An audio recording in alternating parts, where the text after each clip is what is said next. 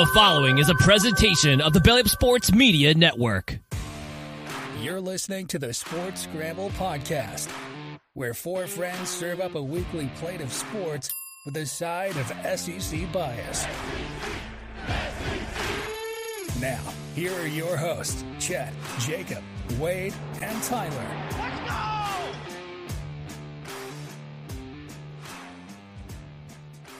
And what is going on, everybody? And as you can see and hear from your voice, it is a different voice. Chet is out there back in Houston doing a little bit of a business trip. So it's your host for this week, Tyler. I'm sure that we will have Chet back. But what a crazy weekend of football it was, both in college football and also in the NFL. We had some upsets both in college football, had a statement Saturday.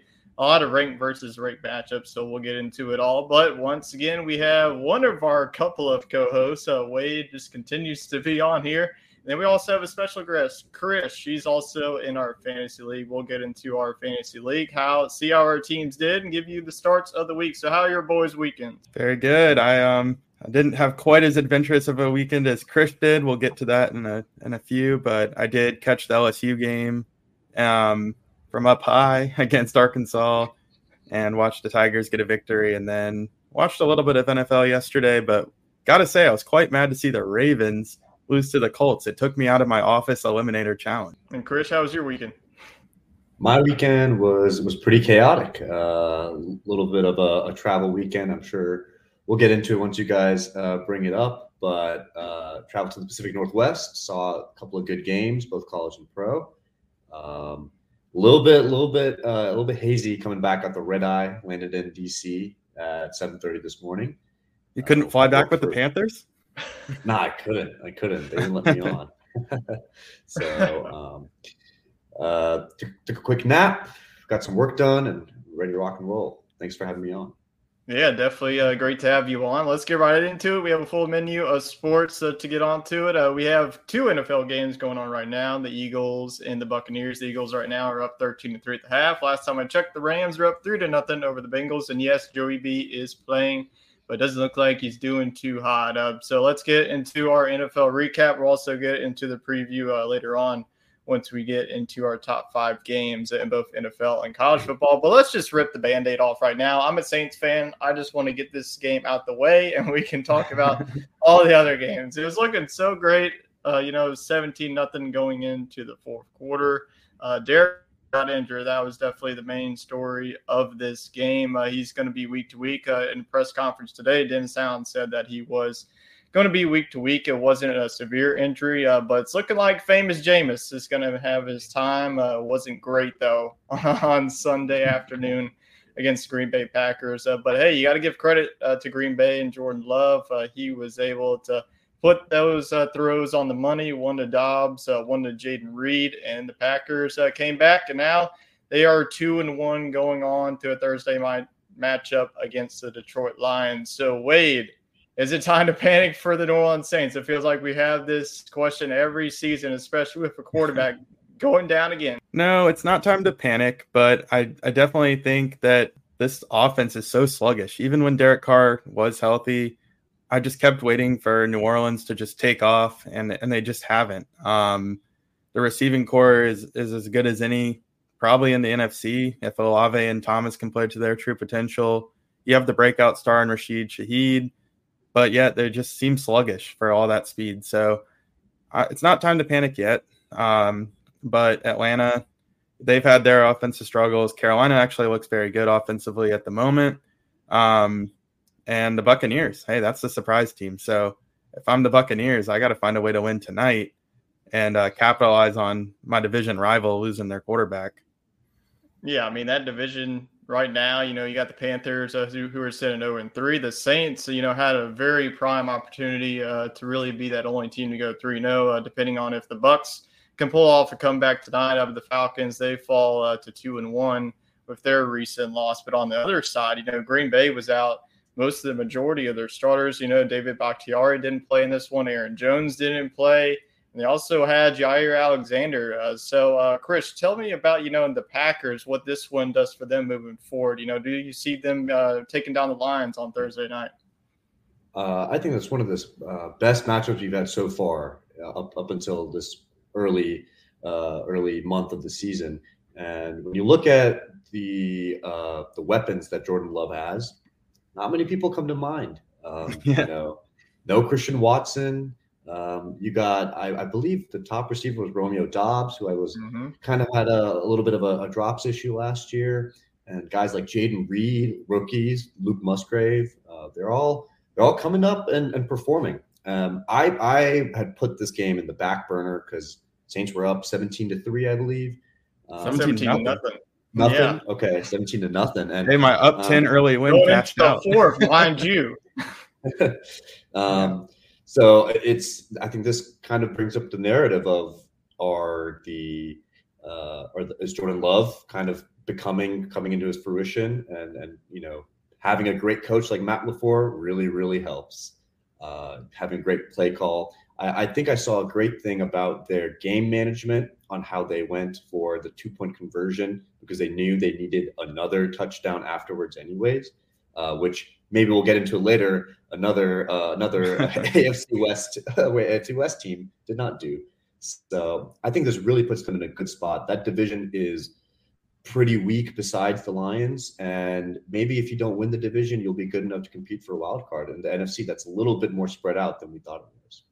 Yeah, you definitely make a great point. I mean, the NFC, who knows who's going to win it? It feels like the Eagles and the 49ers are the top of the king, but outside of that, it feels like everyone's just trying to crawl their way into the playoffs. But going back to the Saints side, there is some good news. Alvin Kamara will be coming back with a 3-game suspension. They definitely need that. The running game was pretty much non-existent. Tony Jones Jr. couldn't really get much. You saw spurts of the rookie Keandre Miller, but Saints will try to bounce back. They got the Tampa Bay Buccaneers, and that's going to be an insane game. It always is. We had the Mike Evans versus Marshawn Lattimore. There's probably going to be a fight. So, yeah. The boxing matchup. So if there's any betting on fights happening, this would be the game. But we'll move Evans on. in your lineup. Yeah, we'll move on from that game. The next one was another surprise. How about the Houston Texans absolutely dominating the Jacksonville Jaguars from start to finish, putting up 30 points? I think the Jaguars, to start, are the most disappointing teams. In fantasy terms, Trevor Lawrence. I mean, that man needs to wake up. I know that Wade has him on his fantasy team. He can definitely attest to that. But I got Kirko, yeah. Captain Kirko. Yeah, you definitely made the right choice going with Captain Kirk, even with the loss. We'll talk about the Vikings later on. But, man, the Houston Texans, I'm really liking what C.J. Stroud has been doing. I think that this offense is starting to click. The first 2 games they got blown out, looked bad against the Ravens. But I think, the Houston Texans, the way that AFC South is playing out, it's looking like another wide open race. I feel like there's not really one team that's really pulled away so far. You would have thought that the Jaguars would be, the number 1 seed, but last week, against the Chiefs, the offense looked bad and they continued on this. So, Chris, I know that we talked about in last week's show. Do you still see the Jaguars taking the AFC South? These first 3 weeks are way worse than I expected. I had put the Jaguars up at least a top 3 seed in the AFC, like bubbled and penciled in. It's not a sense of Trevor not having weapons, because he definitely does. But I'm not exactly sure if the defense has been holding up its side of the ball as well, giving up a good chunk of points to the Colts last in their 1 win, and then 37 to the Texans is almost kind of crazy, especially when we came into the season thinking the Texans would be probably a bottom 5, bottom 7 team. Yeah, I mean, keep an eye on them. I mean, they host Pittsburgh. I mean, I think that it could definitely be a great game. The way that Pittsburgh's offense, too, that could definitely be a defensive battle. But Wade, do you think that C.J. Stroud is an early offensive rookie of the year candidate? Hey, I think C.J. Stroud has all the tools. I didn't watch him a ton in college for whatever reason, so I was a little bit higher on Bryce Young coming out of college. But C.J. Stroud, man, he's got the tools. Ohio State didn't ever let him run. He's even running in the NFL now a little bit, and just very accurate and just looks mature back there. No interceptions. I guess I probably just jinxed him. Not to say that there's any panic about Bryce Young quite yet, and I think Anthony Richardson is doing exactly what we expected, but out of the 3, I mean, you just got to really like what you're seeing from C.J. Stroud if you're the Texans, especially since you gave up draft capital for this upcoming draft to go get his counterpart on defense, Will Anderson. So this team has no incentive to lose. You know, they don't have a draft pick in the top 5 if they are a bottom team. So they're going for it now, and they brought in some veterans, and I think they're going to make a push, kind of like the Bengals did in Joe Burrow's first full year. Yeah, they're a sneaky young team. I definitely think they can make some noise. You know, you speak of that narrative, you know, Ohio State quarterbacks, they haven't really fared out well. I think that CJ Stroud could be the next one, but one that hasn't done so well is Justin Fields and the Bears. Talk about an absolute blowout. You know, Taylor Swift was there with all the rumors going around of him dating Travis Kelce. You have people all over Swifties trying to grab, hey, can I get Travis Kelce from your fantasy teams? No, you cannot. At least we'll trade anybody on her team for Travis Kelce. She will literally trade her kidney, her whole entire team. So if you're listening, if any of you had Travis Kelce out there, at least Wade's wife would like him on her fantasy team. But we're not going to spend too much time on this one. This was pretty expected. This one was over by the half. The Chiefs were up 31-0, 34-0 going into the second half. So Patrick Mahomes got to sit the bench going into the fourth quarter. Blaine Gabbert, he got a drive. He scored a touchdown. So I think that the Bears, really main takeaway, they are just looking like one of the awful teams in the NFL right now. I mean, I thought that Justin Fields was going to be one of the most underrated fantasy quarterbacks. Nope, just the same old typical offense. They can't push it down the field. DJ Moore, that was definitely a nice addition, but I mean, you have a quarterback. You gotta have a quarterback to use him. Yeah, you got to be able to have a quarterback to use them. So another team that was in the dumps this week was the Denver Broncos. I think that the state of Colorado was definitely the losers of this weekend, as both either a college team or their NFL professional team got absolutely boat race. But Dolphins hanging 70, and you probably won your fantasy matchups if you had one of these Dolphins, whether that was Tyreek Hill putting up over 150 yards and 2 touchdowns, Raheem Mostert having 4 rushing touchdowns. Who would have saw that coming into this weekend? And then Devon Achane having over 200 rushing yards and 4 touchdowns. He had 2 rushing touchdowns and also 2 receiving touchdowns. And Tua Time is looking like the real deal. He had 29 fantasy points to end. So is it too early, both of you gentlemen, for the Dolphins to be Super Bowl contenders? They already are. They're there. I mean, they have the best offense in the league right now. I'm still not 100% sold on like Tua being a top 5 quarterback in the NFL. There's other guys I'd like leading this offense, but it's effective. Nobody manages for their set of players better in my eyes than Mike McDaniels at this point. And if you introduce a weapon like Achane, I mean, this team just has so much speed. And I know that Chris is fond of a few of these Dolphins. And hey, guys, Jalen Waddle didn't even play in this game, so there's more speed to come. Chris, what are your thoughts on the Dolphins? I think it's absolutely incredible how they've kind of just transformed into this offensive juggernaut. That's especially in the first 3 weeks, is looking like guaranteed to put up points. And what's also been kind of surprising is this defense has been kind of good. It's been pretty decent. You got veterans like Xavier Howard, Emmanuel Ogbah, Bradley Chubb, and remember, Jalen Ramsey comes back from injury, so this secondary might be locked down for a while. And I think you're going to need that, especially when you're trying to play catch up, because this team's going to score. Yeah, this team has one of the most potent offenses, and if that defense can play, you talked about Jalen Ramsey coming back. You better. And I think they'll make some trades when you can. Yeah, I think that they really had a good offseason. They have some young talent. They have a lot of young talent in the running backs. We saw Mostert, but I think that Devon Achane is going to be their lead back moving forward. But on the other side, I mean, Sean Payton at the start of the season saying that Nathaniel Hackett was the worst coach in Denver. Boy, karma is just eating him alive, and I'm absolutely loving it. He left the Saints. You can go ahead and, with Russell Wilson and cook it up there. But another 0-3 team. I think this is definitely more surprising. It's the Minnesota Vikings. This was the battle of 0-2 versus 0-2. You had the Chargers versus the Vikings. You knew that both offenses would come to play. Justin Herbert had himself a day over 400 yards passing and a couple touchdowns. Keenan Allen.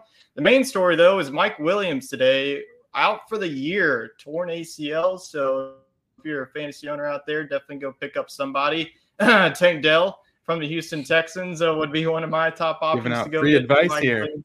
Yeah. Hey, if I'm the host, I'm getting some fantasy. We're going to get a little sprinkles everywhere. But I mean, the Vikings are 0-3. This was just a team a year ago. The first round exit of the New York Giants. They won 11 games. They cruised through the NFC North. Is it time? I'm going to open the floor to both of you. Is it time to let Kirk walk the plank?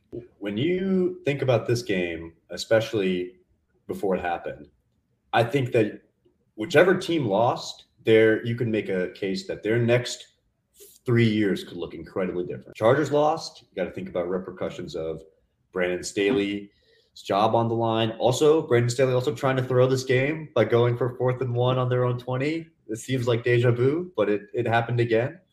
And now, since the Vikings do lose, you're 0-3. You're clearly the third best team in your division. What gives? Do you try and kind of cut your losses, get some draft capital, and then try and build for the future? Because besides the passing game, everything else is pretty mediocre to bad. The defense, secondary, as you can see, Justin Herbert, 40 for 47, 405 yards. And then the run game, I just don't think Alexander Mattison and Cam Akers are very exciting and explosive. So I think it might be time to kind of see what your options are. I bet Kevin O'Connell's a smart coach, and he'll know what to do next. I've never seen a team go so quick to reset mode. I mean, this is a team that I thought could be the second best team in the NFC this year, behind the Eagles. I liked the quarterback situation better than what I saw in San Francisco. I thought the offensive weapons were there. We knew the defense would be a little soft, but oh my gosh, Justin Herbert, I mean, he couldn't have gone and walked it to his receivers any better. It was just, give the guy some credit. He's a great quarterback, but the Vikings definitely made it very easy for him to tear up their defense. So, I think this team has to face reality. Kirk Cousins, he's tired of being the scapegoat. He's going to have a chance to play somewhere else and compete for a Super Bowl at the tail end of his career. And it's a very deep quarterback draft class coming up. So, at this point, it's just a matter of how quickly are the Vikings picking, and do they separate ties with Cousins midseason and try to get, a second-round pick or something, or do they just kind of let him float off into free agency? But I would imagine this team is going to be sending some scouts to North Carolina, to USC, to South Carolina to, just start looking at some of these quarterbacks because they got to face reality. So you LSU guys, what happens to the offensive player of the year? That's another big thing you got to think about. I mean, do you really blow it up, or is he young enough that you think you can get another window with his talent? But he's also due. Jefferson is due for a contract extension. And so while he's cheap now, are you going to unload the bank for a guy that can only do so much? I mean, he's already doing it all for your team, and you're 0-3. Yeah. So, the Vikings, they have a lot of answers on the table. They get another 0-3 matchup. There's a team that needs a win here, the Vikings and the Panthers. And we'll get right into the Panthers. And we'll let Chris give this one away as he was right there in the 12th man. Tell me how that environment was. It was incredible. A little backstory on me. Me and Wade, we knew each other from high school. Grew up in South Carolina. Been a Panthers fan all my life. And been trying to explore different environments and just watch some good games. And was able to go out to Seattle this weekend. And when I tell you it's loud, like loud is an understatement. And it is deafening. The energy is literally bouncing around in the stadium. The stadium's built kind of like that. So like all the noise that's made by these people all kind of goes up and then comes back down. So it's kind of like a cocoon of noise, and a hawk's nest of noise. A hawk's nest, yes, exactly. Amazing because it made me feel really old. It is the 2013 Seattle Super Bowl, the one where they beat up on Peyton Manning by like 30 points. It was their 10th anniversary, so they were honoring that team at halftime. I got to see the Legion of Boom. Cam Chancellor, Earl Thomas, Doug Baldwin, Jermaine Kearse. Oh, Doug Baldwin, man, I forgot about him. Dang. Yeah, some of these guys that we grew up with in middle and high school that don't play anymore, and seeing them live. Michael Bennett, a lot of those guys, they came out, they were signing autographs and stuff for Seattle fans, and it made me really want a Super Bowl so that we can do that in 10 years. but the atmosphere is incredible. I'll also say one of the nicest fan bases I've ever encountered. I've been to a few rowdy places. I went to an Eagles game last year, and it is just night and day. And it just makes that just so much better. But the meanest thing someone told me was I was wearing a blue Bryce Young jersey. Said a probably 60, 70-year-old man was like, "Hey, son, that's the wrong shade of blue here." And I'm like, if that's what you're going to tell me and that's the heckling, I'll take it. There's not much more you could ask for.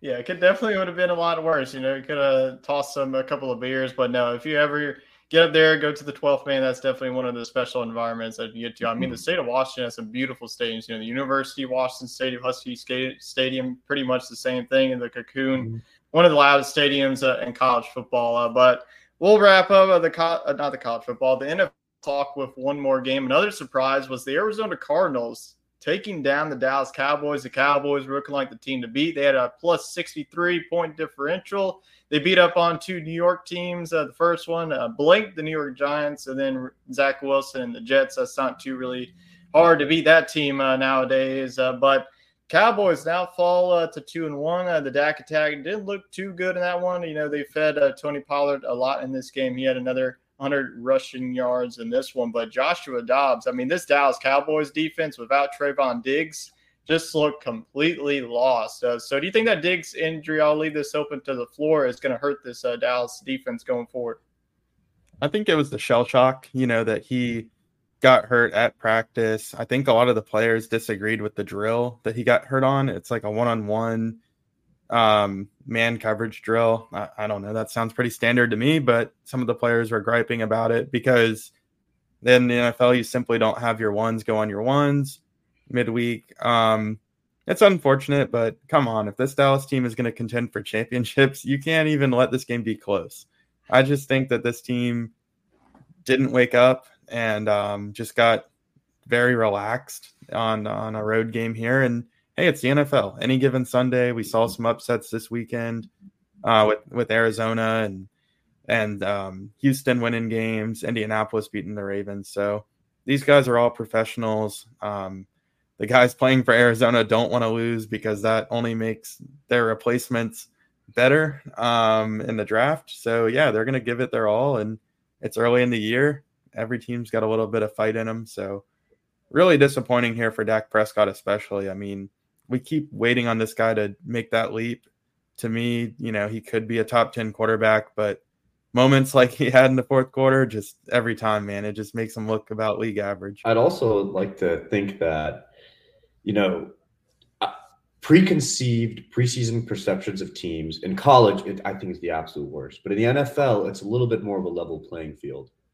At least I had the Cardinals papered down as the bottom of the barrel team. And, they had themselves in that fashion. Yeah, right. And, they stole or they released their veteran quarterback and they said, we're going to choose between this rookie or this journeyman in Joshua Dobbs. And 3 weeks in, they are 2 plays away from being 3-0. They lost to the Commanders by 2 points, and then they lost to the comeback of the century, Danny Dimes in that second half. That's once a season with Danny Dimes. Yeah, like that somehow happened. So maybe on paper this Cardinals team is not very talently deep, but maybe Jonathan Gannon has a good defense in play and is being able to kind of stifle these bigger offenses. Back to your point, Wade, man, the red zone team in general on the Cowboys. I think Mike McDaniel's calling the plays, maybe a little bit of a disconnect to what we've expected in the past couple of years, but having those type of plays be called in the red zone, 3 field goals in the red zone, and then that last play, oh man, that pick in the end zone was just devastating. There was nothing but red. Yeah, that puts the cherry on the cake for all the Dak doubters, which you got to perform when you're in the NFL in big moments like that. And this is just a letdown. Yeah, definitely a letdown. I mean, the Cardinals, like you mentioned, they're a couple of wins away. I mean, if this team was 3-0 coming off a victory of Dallas, so we'll see if Arizona can make some noise in that division. But man, Dallas definitely needs this one. They'll host the Patriots. So we'll close the book there on NFL week number 4. Let's get into some quick picks. Let's go into NFL week number 5. We picked top 5 games to pick. So let's start off with the Thursday night game. Lions at Packers. Wade, who you got? All right, I'm gonna go with the Packers, man. I just think they got the momentum. I like what Jordan Love's doing, and on the quick week, I just I trust the home team in Green Bay. Chris, who you got? I agree with you, Wade, and also big point. Aaron Jones tracking to return, get another weapon, a dump off pass here, or guaranteed probably 60 to 100 yards of rushing. Lambeau's a pretty hard place to win at night, so I got the Packers as well.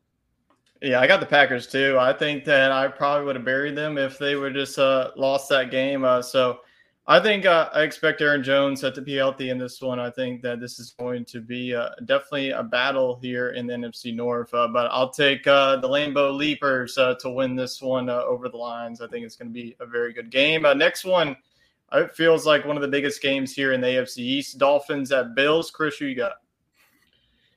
You got to ride that hot hand. I think the Dolphins will be able to do it. I think that part of me believes that Tua can take that leap. If he puts up a statement of 75% completion, 300 plus yards, 3 touchdowns here, you got to put him in atop that MVP race. And I think the Bills are a little bit liable, a little bit suspect. This past weekend against the Commanders, I think was just an absolute shooting themselves in the foot from Sam Howell for a few times. But the Bills defense will come to play, but I think Tyreek, Devon Achane, as Jalen Waddle comes back, this offense is going to be unstoppable. Probably a shootout, I think. Both teams 30+. Wait. I'm going to ride the hot hand too. I got to go with the Dolphins. I really like what I've seen out of the Bills since they lost to the Jets, but you got to like what you see out of the Miami Dolphins.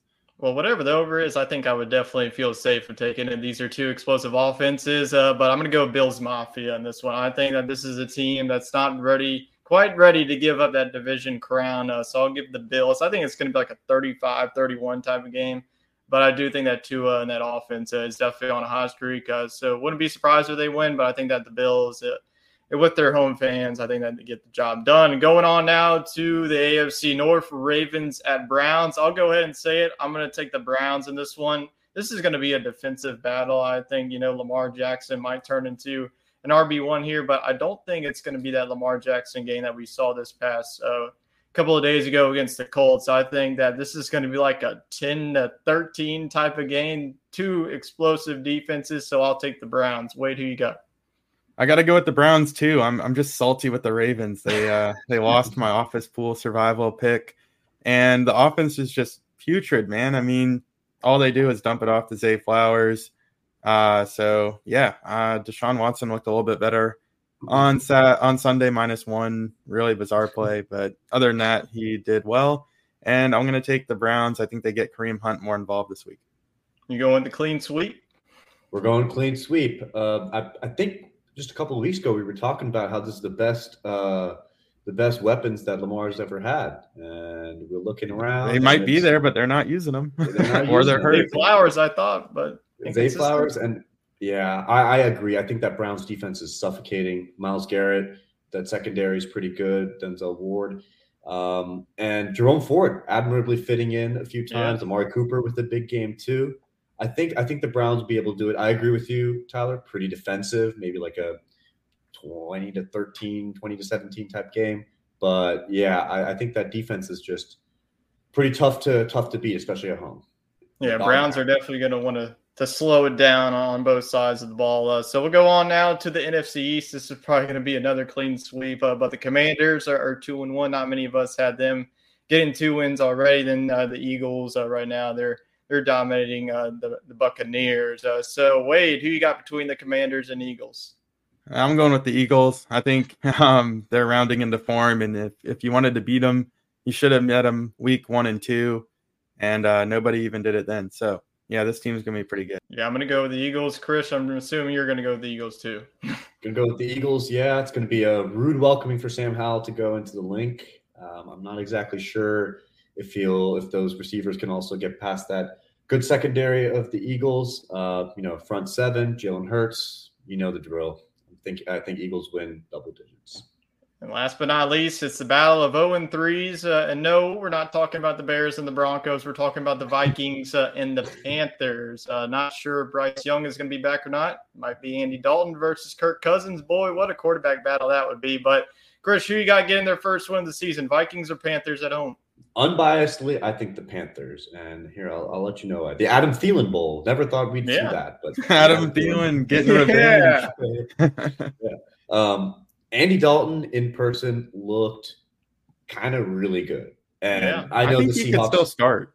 The Seahawks defense is pretty has some holes, especially some safety at the safety position. But I'd just like to point out Andy Dalton threw the ball 58 times. Oh my goodness. I didn't know that.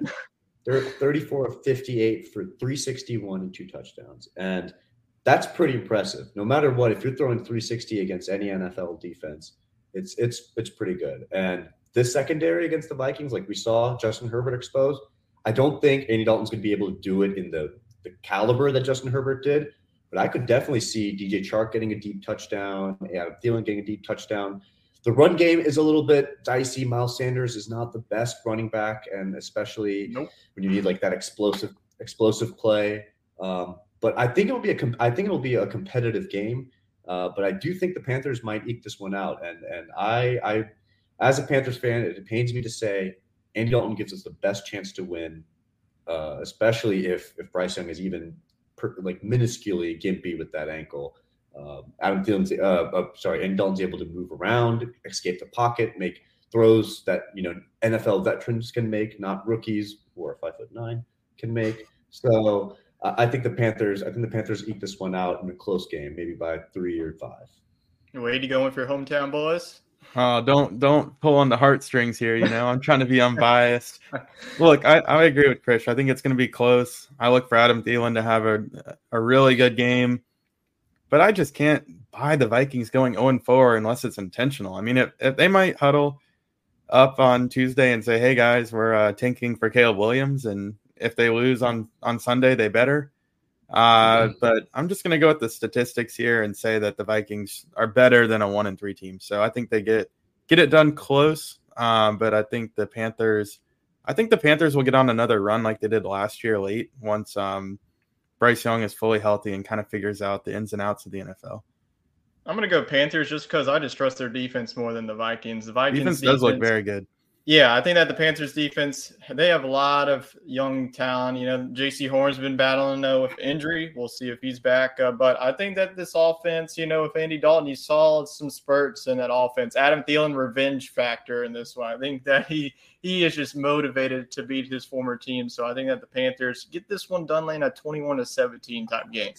Tyler, I gotta go against that defense being good, man. Our defense was. They looked good against the Saints. Yeah, porous in that second half against the Seahawks, and they have part a of good it is pass rush is great. Brian Burns, top 5 pass rusher in the league, top 10 pass rusher in the league. Derek Brown, good run stopper, but Frankie Louvu got injured, who is I think one of the most underrated linebackers in the entire league, as well as J.C. Horn's probably out, and our third string, second string safeties and corners are really, really bad. Really, really bad. So I think this might be a little bit more high scoring than we expect it to be. But I sure hope, man. One can pray, one can hope. Yeah, I think that if the Vikings lose this game, that there would definitely be a lot of question marks. That's going to do it. Hit for NFL, but let's get into one of our favorite fan segments here, and that is my fantasy football corner. Before we get into our matchups and how our teams did, let's get into some weekly starts and sits of the week. We did pretty good last week. We just continue to keep giving good advice on this show, so let's go ahead and pull up the PowerPoint here. Let's see. Yeah. Entire screen. All right, let's go ahead and do it. Week number 4, and no, this is not a duplicate. Justin Herbert is back here on my list. He had an insane game, 404 yards and 3 touchdowns. And I think that it's just going to get better and better. Justin Herbert, I said in the preseason leading up to this season that, Justin Herbert last season, it was just an off season. I just didn't think that was going to happen. Even without Mike Williams being hurt, they drafted rookie Quinn Johnson. I think that he's just going to step right in. Keenan Allen, he is just being his top target. Austin Eckler has been out. Who knows if he's going to be available? But if you're looking who they're going up against, it's the Las Vegas Raiders defense. And the Raiders defense is a defense that if you have an opposing quarterback, you better be starting him. So I think that Justin Herbert, coming off of a big game, I think that he continues to have these big games, especially at home. Chargers and Raiders, these are teams 1 and 2. I think whoever wins this one is back in that playoff discussion. So I think that Justin Herbert, even without the injury with Mike Williams, I think that this offense with Kellen Moore calling the plays, it's been an explosive offense. So ride with Herbert versus a Raiders defense that's been struggling. All right, let's go on now to the running back start of the week. We're going to go with Kenneth Walker III. He was absolutely insane this past week. I'd say this past week against the Carolina Panthers defense, like we were just talking about. 18 attempts, 97 yards, and 2 touchdowns. That was 30.6 fantasy points if you're playing in PPR. He's projected in week number 4, 15.1. I think that the Seahawks offense, in week number 1 really struggled against Los Angeles Rams. A lot of people are saying, where did this really come from? I thought that, the Seahawks were going to be one of those teams that were going to be sneaky in that division. But the Seahawks, we love this matchup going up against the New York Giants offense. And if you looked at the 2 running backs that they just faced, I know Kenneth Walker is not in the same flesh of CMC, but if you look at it, Tony Pollard had 2 touchdowns and over 100 yards. CMC had over 100 yards and got a touchdown. I think that Kenneth Walker, he's definitely going to have his fair share, not only in the rushing game, but also in the receiving department. So going up against the New York Giants defense, the rushing attack has really struggled for the Giants in the first couple of weeks. So I think that Kenneth Walker is due for yet another big game. Let's go on now to the wide receiver start of the week. Wade, I know that I got on your bad side of sitting Rachaad White, but this week I'm on your good side. Davante Adams. You were right. I'll give it to you. Yeah, I was right. But 42.2, 13 receptions, 172 yards, and 2 touchdowns against a tough Pittsburgh Steelers secondary. If he can do it against the Steelers, he can do it against the Chargers secondary. We've seen them, and they just haven't really been able to have any answers. There's been some injuries. So I think that Davante Adams, he's just really quarterback prone. Even if Zach Wilson was his quarterback, he would still be going off. So I think that Davante Adams, you have to trust his elite level talent. Jimmy G is going to him because there's not really many weapons outside of them. Hunter Renfrow, not really. And then also Jacoby Myers has been dealing with a hamstring injury too. So I think that Davante Adams, I think this is going to be more of a high-scoring game once again. Raiders, Chargers, both of these teams really need a win. I think that Davante Adams, I'm not going to say he gets to 42, but I think that he could definitely get over 100 yards and get a couple of touchdowns to add to his name. So Adams versus the Chargers secondary that's been exposed in the first couple of weeks. I expect Jimmy G in that passing attack to have a very good day. All right, let's get it now to the negatives, get to our quarterback sit of the week, and that is Lamar Jackson. I kind of hinted at this when we were talking about the Browns and the Ravens matchup. I just don't expect many points going into this one. Lamar, we finally saw him get that rushing touchdown. He had 2 on the day, 202 passing yards, 0 passing touchdowns. I just don't think that this is a game that you don't really feel comfortable of starting Lamar Jackson. If you have somebody else behind him that you feel comfortable on, that would definitely bench Jackson. But if you don't really have any other options, then you just have to go with him. But going up against a Browns defense that has been one of the best, I think that, Lamar Jackson, he's an elite level talent at quarterback. He's still going to give you that rushing ability. But I just don't think that there's going to be many passing yards to share. So I think that there's not going to be many points, not many touchdowns. So I am benching Lamar Jackson this week against a tough Browns defense. Running back sit of the week. Let's keep this going. Go with another big name, Joe Mixon. Mixon is currently playing right now. Not sure what he's been doing. Whenever this video goes out, you'll probably know if he either lost or won your fantasy matchup. But the Bengals get another tough week going up against the Tennessee Titans. If you have a running back going up against the Tennessee Titans, bench him.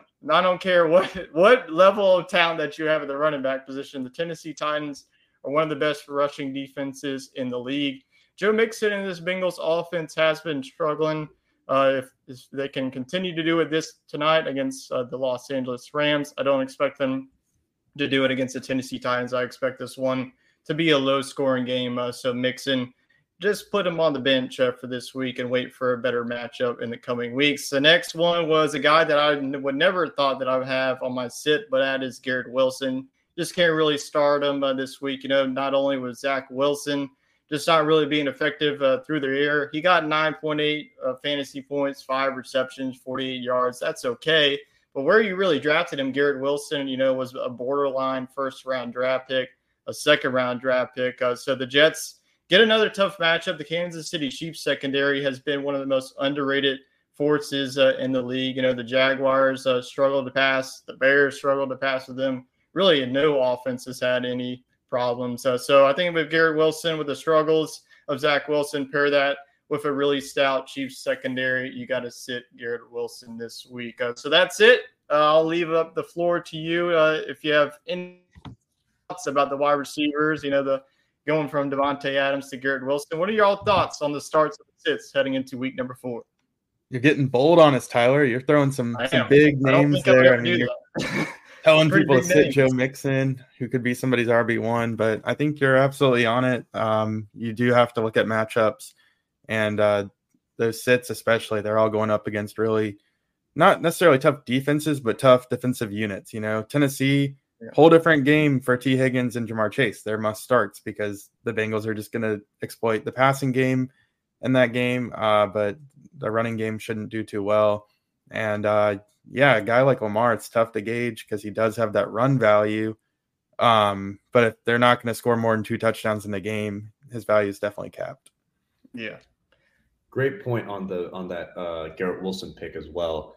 I think the Chiefs secondary has been kind of lights out. And with Zach Wilson unable to throw the ball 15 yards accurately, I'm not sure where Garrett Wilson's getting any of his points from. Maybe some screen passes or dump offs here and there.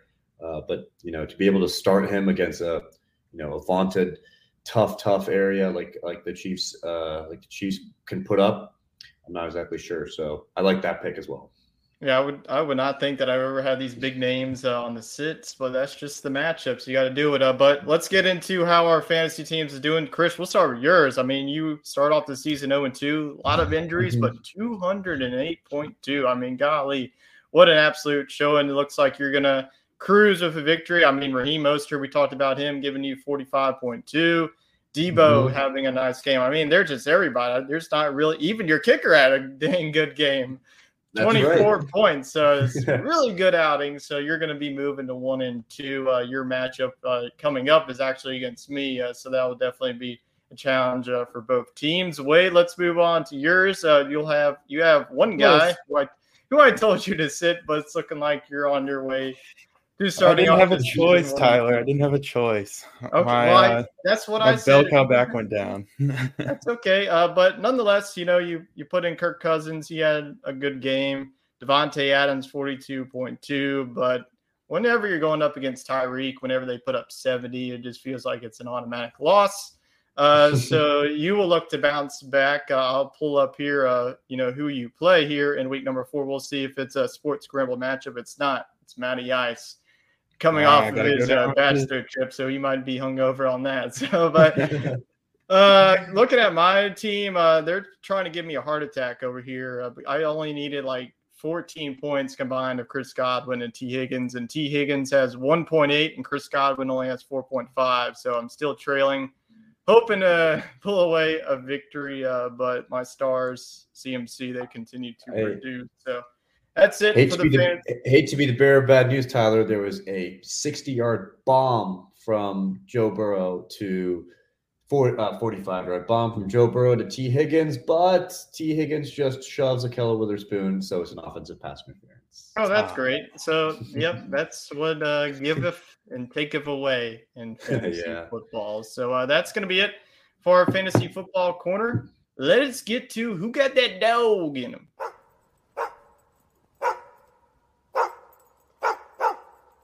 That dog get him. Let's get it off with Chris. Who's your dog of the week? My dog of the week is in college football. the Washington State Cougars played the Oregon State Beavers, and Washington State's quarterback, Cam Ward, FCS transfer. Last year was his first year in FBS from Incarnate Word in San Antonio, Texas. And he put up monster numbers, 25 of 34, 404 yards, 4 touchdowns. And he was magnificent, throwing on the run.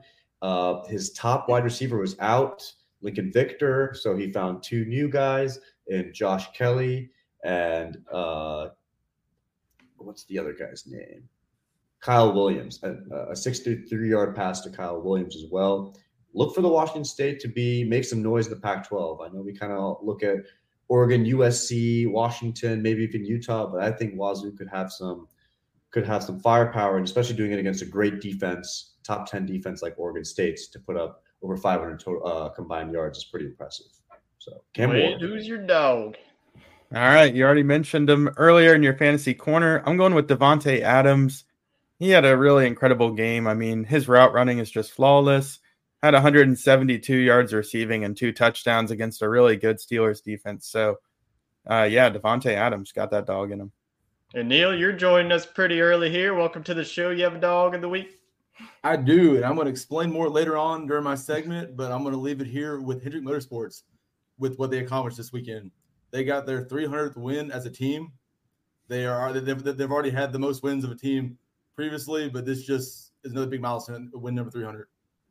And I'm going to go with the LSU signal caller, go with Jaden Daniels. Rough start against the Arkansas Razorbacks, but he was able to pull it away. Once again, claiming SEC Offensive Performer of the Week. So Jaden Daniels, he's leading every category in the SEC so far, so he's definitely been dominating. So let's get right now into our college football talk. And, man, this was a heck of a week in college football. We might as well just get into it. I mean, the first game one of the first games of the weekend was Colorado and Oregon. Everybody was talking about Colorado. You know, Oregon was a 21-point favorite. And what happens? Oregon just absolutely beats the doors off of them, 42-6. Dan Lanning saying that they're fighting for clicks and we're fighting for wins. I love that passion. If Deion's going to be that trash talker, put it right back to him. So, Chris, you had another outing there. You were in Eugene. How was the environment for that one? I mean, those are 2 insane environments you were able to go to this weekend. Yeah, incredibly lucky. I planned this trip quite in advance, probably in late July or early August. So we kind of did this. Me and my dad did this game as we can get a 2-for-1. Oregon's probably going to beat the crap out of Colorado because Colorado was 1-11 last year, and it's probably not going to be that great. And then Seattle's also just an incredible NFL stadium and environment to just go see. But it was rocking. I can't even put into words into how much confidence I feel like that Oregon team had. Also, the Oregon fans had. And the entire kind of persona of the game was, we are better than you, and we are going to show you how we are better than you in every single phase. And even punting. The Colorado punter was punting 30, 35 yards, and our Oregon punter didn't punt that often, but when he did, 50-yard bomb, pinned inside the 10. So all 3 phases, an absolute beatdown. I think 3 Oregon running backs rushed for more yards than the entire team of Colorado. I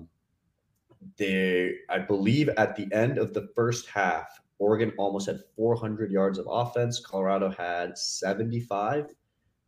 Just the amount of pass rush that the D-line was getting. Wade probably knows. Jordan Birch, ex-Carolina Gamecock, transferred over to Oregon. He's at Oregon now. And he was creating some havoc. The entire game, though, you guys probably saw on social media as well. The Duck dressing up as Deion. That was that was fighting right there. Yeah, his head coming off. But when he walked out and he had that baseball bat and it was a paper mache clock that said prime, and I think you just had to think about prime time, and he just kind of beat it with the baseball bat. The crowd went crazy. It was incredible. It was really incredible. The overrated chants were coming down from the student section. It was kind of awesome. It was a great environment to be in. I mean, I agree with you. If the script was flipped and Deion said, we're going to fight it on the football field, not in Hollywood, I feel like the media would just be eating it up. Mm-hmm. It would be no backlash, no nothing. I think that Dan Lanning put his foot on the ground and wanted to show that, Oregon wasn't getting talked about at all in this game. This game was not Oregon's game. This game was Colorado's game to prove themselves, and clearly just outmatched, out-talented, just bigger, stronger, faster, with more willpower. So Ducks got a big one. Yeah. I mean, it's a house divided, right? On the left side of the screen, we like Deion a little bit. On the right side of the screen, not so much. NASCAR Neil and Krish are not the biggest Deion guys. Was it good to see him get beat down, NASCAR Neil? To me, it's not. I don't not like Deion. I just don't like the hype that Colorado's getting as a team. I agree with that. It is so overblown. That program is horrendous, as we saw Saturday. Chris, I didn't get to watch much of it. I walked by a tailgate and they had a TV. I watched maybe 20 minutes of it when I was passing by, but I was happy to see. I actually had a good cell service this weekend. I was checking scores all day, both days, and I saw them like, okay, cool. Yay, they got their ass kicked like they should have. They were not good. But so that's one of my hatred of the hype behind Colorado, not necessarily Deion. I think Deion's a great coach and he's getting the people involved and excited, but that program did not deserve the hype at all. So no, they get more hype. Some of the tweets and some of the things that are just coming out of it where I saw Josina Anderson is a ESPN analyst, and she tweeted out and said, "What's the pregame speech like if Travis Hunter plays?" And it's the same thing. I don't understand. Yeah, they're going to lose by what? Like 25. Yeah, whatever it is. Travis Hunter makes a play on offense, the play on defense. Boom, it's 42-21 now. So I'm really, really surprised by I for the most part, I was shell shocked by the amount of positive reviews they got from the Colorado State game, because Colorado State is a bottom 10 FBS team, and Colorado, Deion Sanders has basically picked his team. He's kept 10 people from last year and brought in 60 odd transfers. He's picked his team. He has 5 stars. You should be able to beat a very lowly Mountain West team at home with all this hype. It shouldn't take you heroics to beat like a very bad Colorado State team.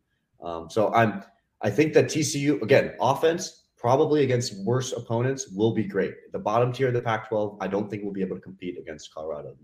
Your Arizona States, your Stanfords, but I don't think that the meteoric rise that I think the media was giving them was like there's bound to be an end. And when there's a good team like Oregon in the way, it's just not going to happen. Yeah, I knew it was going to come this week. I mean, it's one thing to get all these star players on the offense and defense, but you got absolutely mishandled.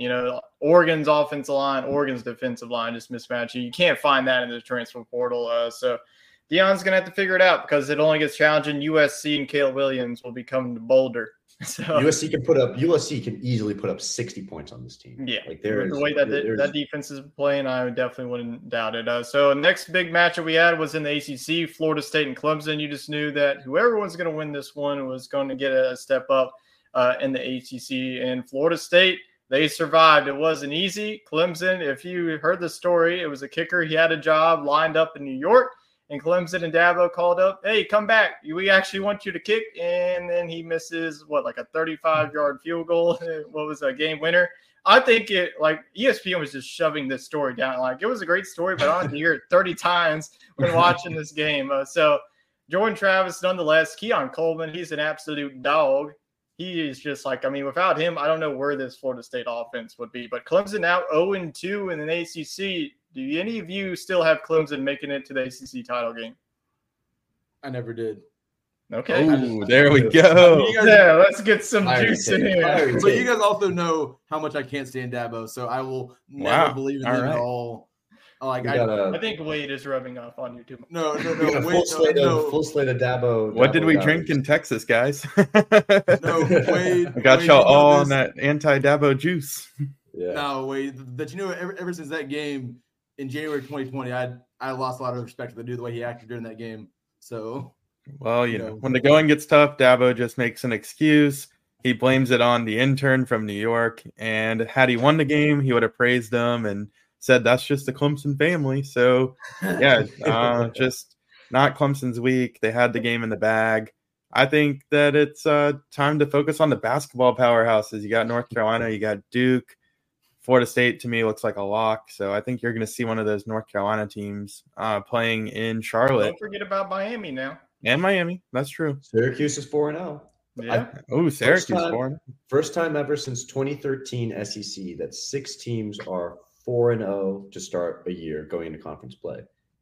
So the ACC has 6 undefeated teams, which is kind of mind-boggling because we normally think of the ACC as like. Hey, the ACC has been dominating the SEC. I mean, the early matchups, they've just been cruising over everybody. So I think the big deal is Dabo, whether he likes it or not, he's got to start using NIL and the transfer portal because Florida State was able to revamp their defense and their offense, and Clemson ain't going to be that great if Dabo doesn't use any of that. The recruiting trail, just based alone on that, does not work anymore. It's the modernization of football. You have to poke out money. If you want a 5-star player, here you go. Here's your check. You want a Lamborghini? Here you go. Play for us. If you want a transfer portal, like you can't just like live in the 1960s anymore. And you can play with character, right? But you have to go get the guys.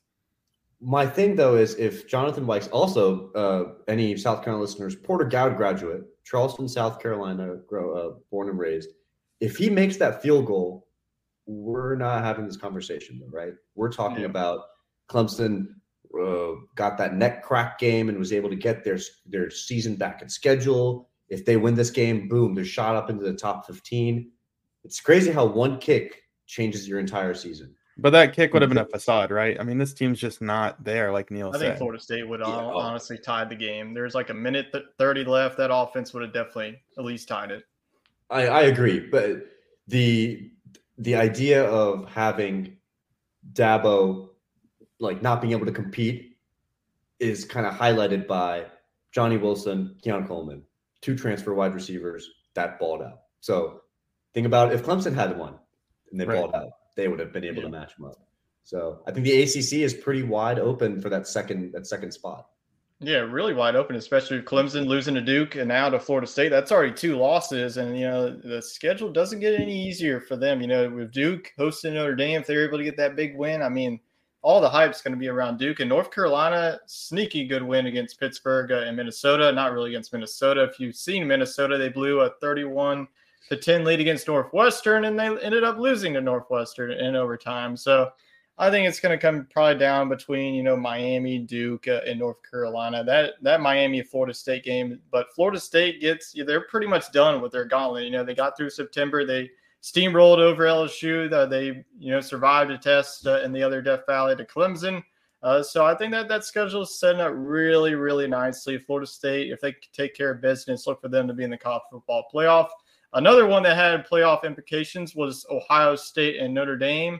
And this was an absolute snooze fest at the start. This was 0-0. It took a lot of time. It was 2 extremely talented defenses, but they were able to get a couple of scores, and Ohio State was able to draw first blood. It saw that, the start of it in the second half, it looked like Ohio State was going to cruise away, but Notre Dame was able to get a touchdown with 8 minutes left, and then it was just a defensive battle. Then McCord and that offense was able to get a couple of plays. Marvin Harrison looked like a scary injury that he was going to be out for the game, but he ended up coming back in, and they were able to sneak it in for your 1-yard touchdown. And if you read the news going into the game, Lou Holtz was on the Pat McAfee show saying that Notre Dame is so much better of a football team than Ohio State. And then Ryan Day, after the post game, was yelling at this reporter. I feel bad about this reporter. She was just doing his job. Ryan Day screaming for the time, it's Ohio versus everybody. Lou Holtz, I want your head right now. So, oh my gosh, there's like so much antics going on. I've never seen a top 10 team be so doubted, Like, come on, I mean, we played one bad half. Dabo? Like, we played one bad half. Day. I really want to know what was that one bad half? What was that one bad half? Because there's definitely been way more bad halves. I mean, this team has struggled against Youngstown State to start. They can't beat Michigan the past 2 years. And Georgia, they had that's probably what the game that he's talking about. But, I mean, it's not my fault that your kicker can't make a game-winning field goal. So I don't know what to expect from this game. Ohio State in the Big Ten, they still haven't really impressed me, even with this win.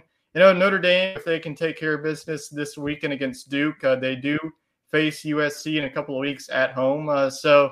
Notre Dame with this loss, do y'all think that they can still have a path to the college football playoff? Very hard one, but obviously if they were to go 11-1, I think you'd have to consider them, with the close loss against Ohio State. But I think this is a sign of what's to come for Notre Dame. I think they're a good football team, but I do think they're just a touch behind USC, some of these other teams on the schedule. I think they'll be able to contend with Duke, but I do see Southern Cal beating Notre Dame here in a few weeks. Also, sneaky game in between Duke and USC at Louisville, undefeated Louisville. So keep an eye on that. I got a sneaky, a little hot take, if you might say. Go for it. First time I'm kind of piecing it together into a cohesive conversation. So I kind of agree with Ryan Day. I think the media, not the Lou Holtz stuff is childish. Like Ryan Day asked, "Where's Lou Holtz?" It's 4 hours past Lou Holtz's bedtime. He's asleep. So all Lou Holtz does is eat, breathe, sleep Notre Dame football. So nine can't really. Yeah, so that's okay. He's a Notre Dame. He's a Notre Dame super fan. He's 89 years old. That's all he cares about is Notre Dame. Right? What they do. But part of me kind of sees where he's coming from. So I'll put this for you. Kyle McCord, brand new guy, not having many reps last year against a Heisman finalist, currently doing great in the NFL, QB and CJ Stroud. Kyle McCord's an unknown. Is brand new guy. And Youngstown State struggled, yes, and then kind of got that game right against Western Kentucky in week 3. But if Ohio State was tied 10-10 with Wyoming entering the fourth quarter, which Texas was, by the way, we would be hearing it forever. If Kyle McCord threw 3 picks in the first half against Bowling Green, which J.J. McCarthy of Michigan did, by the way, we would be hearing it forever. I kind of get where he's coming from. I mean, Ohio State has been a perennial playoff team for the past 5 years. Yes, they can't get over the big hump. They lose to teams that are better matched and better coached. Ryan Day has lost 2 regular season games against the same team, I know, in his past 3 years or something. It's kind of impressive. It is, and it kind of has been Ohio against the world. Besides Marvin Harrison Jr., Emeka Buka, Travion Henderson, who else is really on this team? We don't really know any of these defensive stars. Kyle McCord was an unknown. They lost a couple of O-linemen. I'm very impressed with them being able to go into Notre Dame and beat them the way they did. Notre Dame's defense was always going to be really good. And Sam Hartman, I thought, was the much better quarterback than Kyle McCord. And if you kind of look at how they both performed throughout the game, Kyle McCord came up clutch. That pass to get them to first and goal at the 1 was unbelievable. It's such a tight window. I think Kyle McCord's pretty good. I'm not exactly sure yet, but in the sense of this entire game, I think Ryan Day has a point, and I think Ohio State has the better win over a much better team, and I think they, in all honesty, should be ranked over Michigan. I'm a big Michigan hater, especially starting out the season, but I can kind of see where he's coming from. Besides the Lou Holtz thing, that's just a crapshoot. I don't understand. Something I do want to add. Hey, you mentioned CJ Stroud. Like, this is the first really unproven quarterback that Ryan Day's had since he's been at Ohio State, because he had Justin Fields, and then now Stroud. He's had guys that were Heisman finalists before, and this is the first time he's really had somebody young to do. And it's like he's 19 years old. I was a few weeks ago. I was like, all right, is Ohio State really? This is the first time they haven't had a quarterback. I was looking at oh, are they really only good because they have these top quarterbacks? But now I'm kind of leaning towards how you're saying now. With this guy's just young and he needs the time to get better. Give him another year and he'll be just as good as the rest of them. He'll be there. But I'm also an Ohio State hater though too. So it's I'll lean the. So we have a Michigan and Ohio State hater. All right. Well, the biases fly. It was good to know you, Buckeye and Wolverine fans. I salute you for watching this show. I am a Michigan doubter for the first 4 weeks of the season. Let me rephrase. You've Okay. played UNLV, ECU, Bowling Green, I and agree. Rutgers. It And was a haven't weak covered in schedule. any of them. So Yeah. Them and Georgia need to start playing somebody. But Yeah. other games of note this week, Penn State looking like a team. I picked Penn State to make it to the college football playoff and win the Big Ten. We'll see if that comes to fruition. Who knows who won the Big Ten West, because that is looking like an absolute dumpster fire. My pick is still Wisconsin, but who knows? Penn State blanks Iowa 31-0 in the Iowa game, in the whiteout game. Another note, LSU survives against Arkansas 34-31. If you want more in-depth, we recorded SEC Talk yesterday. Bayou Bengal Bites, so we'll go out. Wade, do you have any more thoughts on the LSU performance against Arkansas since you were at the game? I'm going to save it for Bayou Bengal Bites. I'm excited to make my debut. Chet must be working real hard this week, man. I'm getting to fill in for him on that. Working books. But yeah, no, LSU, not quite the intensity I wanted to see them come out with. I think this team's just up and down. I think LSU, yeah, I mean, I just think they are what they are. I think that LSU is a top 15 team. I think they can hang with just about anybody. I think they can lose to not just about anybody, but I think they can lose to, the teams you'd expect to beat them. And, maybe they'll pull off an upset against Alabama or Ole Miss and get a chance to play in Atlanta. But I think this team's not quite in that championship contender mentality for me yet. They just don't look dialed in. But some good young pieces on defense, on the pass rush that's coming along each week. And I think the running game is starting to piece together. So who knows? This team could make a run. Yeah, what did you see this past Saturday for LSU against the Hogs? I watched the first half from a Chick-fil-A waiting on my Uber ride home. Well, but from what I did see, no, I did you not watched watch a bunch of incompletions, man.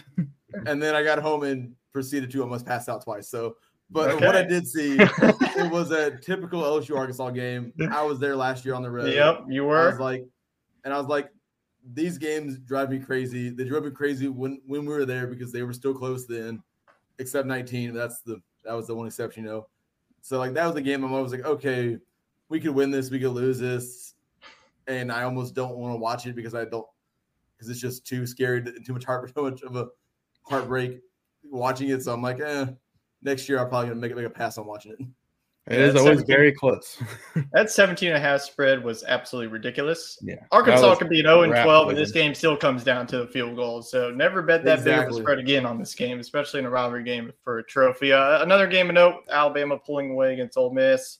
I think a lot of people bought too much into this Ole Miss hype against Alabama. You just knew that Alabama wasn't going to drop and lay down dead. I know that they didn't look too great against South Florida, but Jalen Milroe gave that offense a spark. So that's going to be it for our week 4 talk. Let's get now into our picks. First, we'll get into our top 5 games to pick. We'll get into our upset picks. Then we'll end out the show with building that bankroll, and then we'll get the latest news in the NASCAR landscape. So a lot of good matchups. Once again, we have a lot of ranked versus ranked. First, on Friday night, we have a Pac-12 slate. I mean, the Pac-12, this is their last year, and they're giving us the best games of the year. So number 10, Utah. We'll see if Cam Rising plays or not. That's been the story of every week for this team, but they just keep on winning.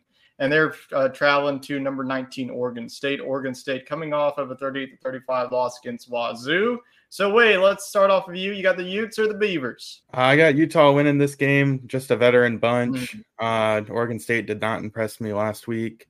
The defense looks suspect. Chris, who are you going with? I'm going to go with the Beavers. I will say going with the Beavers if Cam Rising does not play, which I don't think he's supposed to. We'll find out later this week.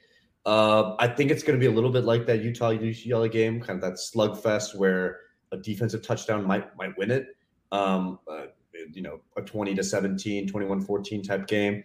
Oregon State's defense is good. I do think they are very good. I think Wazoo's offense is just astronomically, top 10 in the country. But Utah's offense is a little lacking, so I'm going to go Oregon State in a close, low-scoring game. Neil? I'm going to go Utah. I don't know much about Oregon State really to judge. I think Utah has been saving their quarterback for a big game. I figured he was going to play last week, but he didn't. I was like, So I feel like if he's going to play this year, it's going to be this week at this point. But Yeah. Well, we got a tie. I'm going with the Beavers, baby. I think that Utah slips up here. I don't know when Cam Rising is going to come back, but even if he does play, I think that this is going to be a defensive battle again. And Utah is a different team to play on the road. I think that in Corvallis, if this was in Utah, I would be picking Utah, but I think that coming off of a loss, they're going to be pissed off. Oregon State is one to get, and then look out for Dave Martinez, that running back. I think is going to have a big game against that Utah defense. So I don't think that Jonathan Smith's squad is going to lose back-to-back games. They're one of my dark horse teams going into this season. I think even with the loss to Wazoo, they're now out of the Pac-12 race. So we're split on that game. We'll see if we're split on the next SEC showdown, number 13 LSU. Go on the road to Oxford to play Ole Miss in the Magnolia Bowl. Chris, we'll start off with you. I feel that if I go with the Rebs, I might get some hatred from my other co-hosts, but no, I think talk and you'll see. No, I think that Jalen Daniels comes to play. I think I do agree with you in that past segment with Alabama. I think we're buying a little bit too much in this Ole Miss hype. Best win is at Tulane with the backup quarterback and backup wide receiver, banged up defense. I'm not so sure how good Ole Miss is as a whole. I think Jackson Dart's very good. I think Jackson Dart is a very competent, capable quarterback with some good weapons. But I think LSU, just that offense is just going to be able to get the better of them. I think Gabe Neighbors might have a big game again, and I'll go with the Tigers. Neil, you rolling with the Tigers? Always, especially against Ole Miss. But, and the thing is, though, we are a 3-point favorite on the road. Mm-hmm. So I think that kind of says something that, yes, Ole Miss has got a lot of hype. They probably have a better wins than we do so far this year with being a ranked Tulane. But I think we're going to go to Oxford and take care of business and bring that huge ass tribute back with us. Wade, I know you picked Ole Miss on last night's show, but are you picking them on tonight's? I gotta hide the shirt for this pick. You know what? I'm gonna beat the jinx, and I'm gonna stick with Ole Miss. I could be picking Ole Miss. I know, but you didn't on the other show. So, look, this is a game I circled a while ago, and yeah, I think Ole Miss did get exposed on Saturday. The offense didn't look nearly as explosive, but this is a tough game for LSU, and like we talked about, kind of the up and down nature. I don't think you can get off to a slow start in this game because I think Ole Miss will get off to a fast one. I think the inexperience will hurt the Tigers in this one. I could see a late error, not by Jaden Daniels, but maybe a defensive penalty, like a roughing the passer or something like that. So I think this is going to be a heartbreaker for LSU, but don't worry, Tiger fans. I got some wins in store. I think that if they lose this one, they go on an absolute tear and beat Alabama later in the year. But got to stick with my guns and go Ole Miss. Well, yeah, last time LSU took the trip to Oxford, that game was over by the half. It was not pretty. So I am going to go with LSU, but I think there's going to be a lot of points scored in this one. Two suspect secondaries with the quarterbacks. I think that Jackson Dart, coming off of that embarrassing performance against Alabama, he's going to want to right the ship. So I think it's like a 38-35 type of game. It might be even the race to 40. Whoever gets first to 40 wins this game. But I think I am going to go with LSU. I think it's not going to be a pretty game, but a win's going to be a win for LSU. The next one is another top 25 matchup in the Big 12. Number 24, Kansas, baby. Jalen Daniels and that Kansas Jayhawk offense coming off an impressive performance against BYU. They had to travel to Austin to face off against number 3 Texas. Wade, do you have the Jayhawks pulling off a massive upset here? Hey, they've done it in the past, but I actually am buying into this Texas team at this point. Not as a championship contender, but I do think they're the cream of the crop in the Big 12 so far. So I'm going to stick with Texas in this one. I think this one will be a little bit lower scoring than people are thinking, and I think it will be close. But give me the Longhorns by about 7. Neil, who are you rocking with? I'm going to go with Kansas. I think that game's always wild. It's always funny to watch Kansas beat Texas and rip Texas fans' souls from them when they think they're good. So I think that trend's going to continue. In the last year they played each other, because I know Texas fans are so thrilled to never have to play them again unless they choose so on their own willingness, which I doubt they ever will. So they're happy. Chris, are you going to agree with Neil or are you going to agree with Wade? I'm going with Wade. Baylor alum, as a Baylor alum, watched that Texas game, and it was so depressing. I don't know if Baylor's just really, really bad, which they might be. like capital B bad, or Texas is capital G good. I think both are kind of true. I think Kansas will give them a fight. They're always feisty. They got that weird triple option-y pistol, shotgun, 2 quarterbacks, throw into back to them, quarterback draw, whatever you want to call it. And I think that it'll be kind of cool, kind of close. But I think Sark's got this team in the right direction. And next, they better not look ahead though until Red River, which is the week after. Good spot to look ahead. It could be a little trap game, but I agree with Wade. Maybe a little closer and low scoring, but Texas gets it done. Man, my heart wants to go Kansas, but I'll be a smart man. I'll pick Texas. I just think, in the defenses here, I think that this could also be a high-scoring shootout. I feel like last time we saw this was a double overtime game, like 52-51, and Kansas pulled off the 2-point conversion to win that game. I don't know if it's going to get to that margin, but Texas, they have been vulnerable. They look really good against Baylor, but past couple of weeks, they beat Bama. We don't know how elite Bama is. Are they good or are they elite? Who knows? But then they struggle, like you mentioned. They were 10-10 going into the fourth quarter against a very solid Wyoming team. I think Wyoming is a team to watch out for in the Mountain West. But nonetheless, I will go with Texas. Another one, we go to Independent versus ACC, but this should just be an ACC conference matchup. Notre Dame, please just join the conference. Number 11, Notre Dame at number 17, Duke. I'll go ahead and start this one off. I think Duke gets it done.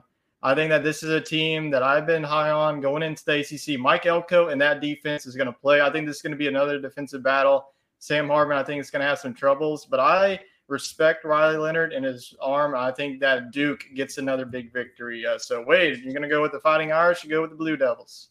You just swayed my opinion. I thought this game was in South Bend this whole time.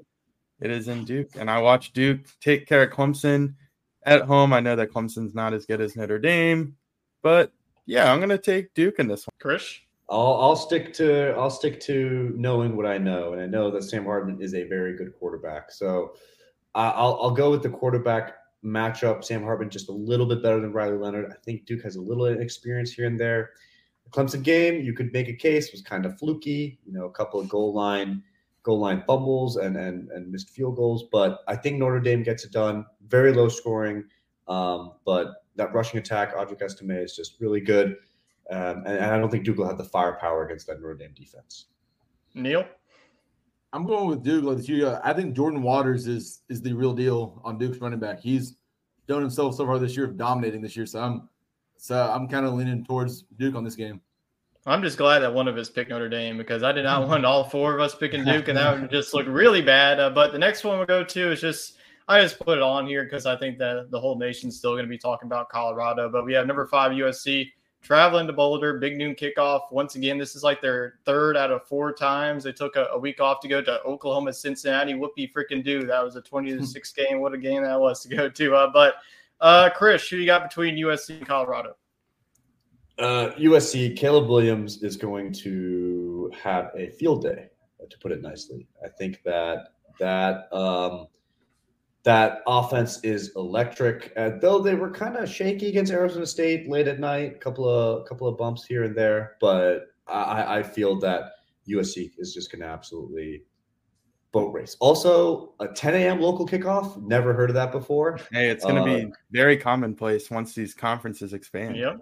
Yeah, but at least with LSU had a 10:31 a couple years ago, I think, Wade. Against Florida in the makeup game. That was my second year, first year on Saturday. I just remember having to show up for work at 6 a.m. or something like that. I'm like, it was miserable. I want to say I even slept in the stadium that night because it's such an early arrival. Is any of you picking Colorado, or we can just move on with this game? Stat pattern for Williams. Yeah. Probably going to be the Heisman one. But we'll continue our college football talk. Let's get into the teams who need to be on upset alert. All right. Upset alert picks. Wade, let's start review. All right. Well, hey, I'm not going to keep hating on LSU on this show, so I'll give you a second upset pick. I'm going to take that Duke game we just talked about. I think Duke knocks off the Notre Dame Fighting Irish. This would have had more appeal had Notre Dame taken down Ohio State, but still an upset. I'm going to take I'm going to take Duke over Notre Dame. I'll go for the home state, South Carolina Gamecocks at Tennessee. You took mine from me, Chris. My bad. No, you're fine. That was But go ahead. I think Spencer Rattler is capital G good, and Xavier Legette is capital G great. And Tennessee has been, I don't know, I haven't seen enough from them to be like, man, Joe Milton's the real deal. They beat a banged up UTSA team. Austin Peay lost a game to a pretty flat Florida team, in my opinion. So I think South Carolina gets it done under the lights. You know what happened last year? I don't think it'll be that crazy, but I do think South Carolina in a close one. But over Tennessee and Neyland. Well, Neil, you're going to take Indy. You have a backup. I do have a backup, and I don't know. Technically, Kentucky's favored over Florida. It counts. Florida is the ranked, but Florida is the ranked team. I think Kentucky gets it done. Yeah, I agree with that. We talked about that on SEC Talk. Yeah. I think Kentucky's pretty good. But are we all in consensus on that one? Yeah, I think Kentucky takes it outright. Even Chet picked him, so yeah, we're all rocking with Kentucky. My upset, Wade took mine, but I always come with a backup. I'm going to go with the Beavers over Utah. Oregon State is a 3-point favorite, but Utah is a top 10 team. I think this causes yet another shakeup in the Pac-12. All right, let's get into building that bankroll and let our viewers try and get some more extra coin in that wallet. It's time for building that bankroll. Build that bankroll. Wade, let's start off with the NFL picks. We went 2 out of 3 on both college football and NFL. Let's see if we can continue that hot streak. So, Wade, who you have as your best bet for NFL? Well, when you get 4 talking heads on here, we tend to steal each other's picks. NFL games are very tight, so it's bound to happen again. But I'm going to take the over in that Miami and Buffalo game. I just think that even at 53 points, I think it's definitely feasible. Both teams should get into the 30s, and I think easily clear it. Chris, who you got? So I'm going to go for a spread. The spread for the Sunday night game is Chiefs at Jets in the Netherlands, and the Chiefs are favored by 9.5. I think it's clearly a 2-possession game by any stretch of the imagination. Taylor's probably going to be there, so that means Travis is going to get in the New York penthouse. It's going to take it to a next level. The next level. And I just don't see, like we talked about with that Garrett Wilson sit pick, I don't see where the Jets score any points. Jets defense is really good. Secondary is good. Front seven's good. But you got to score points, and the defense doesn't score points. So I think Pat Mahomes wins by 14+. Yeah, I'm going to go with another spread 1 pick here. I think that the Browns can cover the 2.5. I think that this is going to be a defensive battle. It's probably going to be a field goal game. The Browns will probably either win this one by 3 or 4 points. I'm going to trust that defense to shut down Lamar Jackson. So take the Browns minus 2.5. Neil, what is your pick for building that bankroll for the NFL? I honestly wasn't expecting to do this, and I don't bet on normal sports, so I'm not the person to ask. And I'm not really not the person to ask. Anyways. Disclaimer. So don't bet with NASCAR Neil. So keep that in mind. I lost a bunch of money this weekend, so I'm not really happy with myself right now. Don't bet with NASCAR Neil. All right. Fade me every time. Well, we will kindly skip over you, and we will go right into the college football best bets. Chris, so why don't you start us off? So imagine this scene. Prime time, NBC, 7:30. We got Michigan State at Iowa. Oh, geez. Now, the line is Iowa by 11.5. So that means that Iowa has to score at least 12 points. And I'm not sure if that happens. So I'm going to go for whatever combo you want to take, either the under, which is 36.5, which means both teams have to score 18. And we saw Iowa's performance against Penn State was rotten. So you can either take Michigan State to cover, because 12 points is quite a bit. And even though Michigan State's pretty bad, I don't think Iowa's offense is that much better. Or take the under 36.5, because no way both teams score 18 points. Wait, what's your best bet for college football this weekend? All right, NASCAR Neil highlighted this one for us. I'm going to take Kentucky to cover 3.5 at home. That's a little bit risky, considering it's a bit of an upset pick, and it's that pesky 3.5. But I think the Wildcats win this one by a touchdown. It's an 11 a.m. kickoff, I guess 12 local time. But Kentucky's quietly 4-0, and they got eased into SEC play last week against Vanderbilt. And Florida, that's just another team that's up and down to me. The offense is just not that great. And I think if Kentucky can seize the momentum, they could really run away with this one. Yeah, I'm going to go for money line. This team is favored by 3, so I definitely would feel comfortable, but I am just going to go with this team to win outright. That's the James Madison Dukes. They are definitely the talk of the town in the Sun Belt, going up against the South Alabama team, coming off of a rough loss at home against Central Michigan. South Alabama was a 14.5 favorite in that one. They looked good at the start, and then Central Michigan just chipped away, no pun intended, that loss. So I think that South Alabama is just a tough team to gauge. I thought that they're going to be one of the best in the Sun Belt, but I think that the way that James Madison has been rolling, especially at home, take the Dukes to win outright. So that is our best bets, building that bankroll. I'm sure Chet will put up a graphic leading up to these games, and hopefully we can continue on for a hot streak. All right, that's enough sports talk. Neil, take it away with what's been going on in the NASCAR landscape. Hey, guys, I just spent the very hot and miserable weekend at Texas Motor Speedway. And by hot, it was Saturday, I think it hit 95. Sunday, it hit 101. And we're sitting in metal bleachers in the middle of the sun, surrounded by concrete. So you're crazy, it was Neil. a very hot day. It was a very hot day. But did you stay hydrated, though? Oh, I'm sure you drank tons of water. Lots of beer. Lots of beer. The beauty of this track is you can bring your own cooler in. The beauty of the track is you can bring your own cooler in. I brought a lot of beer. I did bring water, which Wade and them that know me will be surprised. I actually brought water and drank water and not Dr. Pepper, which is a big That's statement good. for me. That's a good change there, Neil. That you guys know me, but still lots of beer.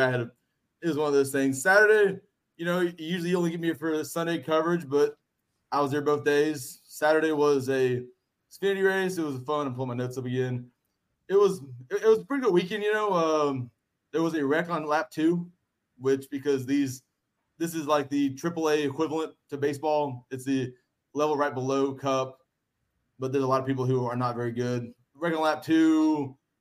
Then we had another scary wreck that was reminiscent of the last race I was at, where a car coming off of the tri-oval went and hit the pit wall and hit the very first pit box. And this was around the time of pit cycles happening. Oh, wow. And I was actually listening to the leader's radio when it hit their pit box, and he somehow saw it from across the track and asked if his guys were okay because he saw them working in that area when he was going around. And they go, no, they're fine. There was at the stage 2-3 break. We had another bad wreck. The driver lost a wheel, in 3 and 4, which was tight. And it's something that was a trend for Sunday too, surprisingly enough. But then another driver, surprisingly enough, had his AC break during the middle of the race. Really? Which, yeah, and he had to get out of the car and put a sub driver in because he was so heat exhausted. Because you think about it, if it's 95 in the stand, you're in a car with not really air flowing through it. It's double the heat, and they do have these fancy cooling suits that pump cold water through them to cool them off. But it was still bad. Another wild kind of experience that I thought was kind of cool. As Wade and Tyler know, I bought a radio to listen into the in-car communications this week for going forward. And a wreck happened in 3 and 4 that involved a driver I was listening to where car below him in the low line got loose and the arrow got him loose and he crashed in the wall. And the entire time he was just as calm as a cucumber. And I'm like, you just got in a wreck and slammed a wall at 100 miles per hour and you're not really saying game, baby. And I was listening to a spotter. We were just saying, hey, you're the wall, stay high, don't try to go low, kind of thing. I was like, this is just insane that you just slammed the wall like that. Your rear end did it, and he took some damage. It was kind of crazy. But how cool for you to just be, able to be in the moment like that. Oh, yeah. Not something that a lot of other sports give you the opportunity to do live. We see recordings, but not in the moment. Mm-hmm. Yeah, and it's one of those things and it happened in 3 and 4, which I was sitting on the 3 and 4 side of the front stretch, and I looked up and because it was towards the front of the pack kind of, and I looked up and I saw the 19 get loose, and I'm like, I just saw him start getting sideways. As a guy, I watch enough racing, I know when a car's getting loose in a turn. I'm like, it's back and it starts sliding around more. I'm like, and then next thing I know, the eight got wrecked. I'm like, how did he do it? And then I was like, and then I flipped over to the radio broadcast and they were talking about how the air got him off of him. I'm like, oh, okay, that makes more sense. That explains why he got wrecked. And I was pissed off in the moment. I'm like, why did my guy get wrecked here? I'm like, doing, a lot of cautions on the back end as well after a lot on the front end. This set a record for the most cautions in the series in like years. So that kind of shows how the day went. Sloppy day on the track. Mm-hmm. It's a series. They're known for wrecking it. It turns into a shit show at times. But it was at the end of on a late race restart, John Hunter Nemechek ends up getting the win from third place after Parker Kligerman, who was in third, made a move on just knocked out the leader who was up front all day, had a good car, kind of fell back, but Kligerman made a move on him, and John Hunter came in from third and just took advantage of the move where the air got loose and took the lead and managed to win. It was kind of a cool thing to happen. It kind of happened into going into the backstretch, but Texas has a giant video board. I think they claim it's the largest in the U.S. for an outdoor stadium. It's a giant TV series. It's pretty cool. I think it's we nice need to see like Texas and Texas A&M play at the Texas Motor Speedway, like the first SEC game back. Yeah, I think they could fill it in. Talk about marketing genius right there. I mean, think they could fill it in. Tennessee played Virginia Tech at Bristol a couple years ago, which is cool. But that imagine was the a cool two thing. big Texas brands. Yeah, I mean that would. It'd just be hard to do. Like, the front stretch isn't quite big enough to do it. It'd be tricky to do, but I do think it'd be kind of cool. Sunday's race was nice. I got there. I actually drove Sunday because I was like, I don't want to look around my cooler all day. So you weren't going to have 10 beers. It was like I was like, I'm going to drink less and I'm going to not carry this cooler around all day because it weighed 28 pounds when I weighed it before I left the house. Which that's kind of heavy carrying around the heat all day, but it was a good time. I walked the fan zone. I was kind of impressed. This is my third time at the track, and the fan zone was probably the biggest I've seen in those 3 races, which is nice to see that more brands and sponsors are getting involved and activating on trackside, which as you guys probably don't know if you've ever been to a race, like outside the track, the sponsors of the events on the cars, they set up booths all around the track. You can, and the teams have merchandise you can go buy. And I bought a new koozie this weekend that I was looking for at Nashville a couple weeks ago, but yeah, it was kind of cool to see that many brands and some brands I hadn't actually seen before at the track. Another one I was not expecting to see, which is Winston Tobacco, which was the title sponsor for a long time until it became illegal to do so. I was like, I did not expect to see them here today, but I'm here for it because it's the old school of the sport. But it was cool. It was a cool time. Yeah, I mean, Sports Scramble just on a stadium tour.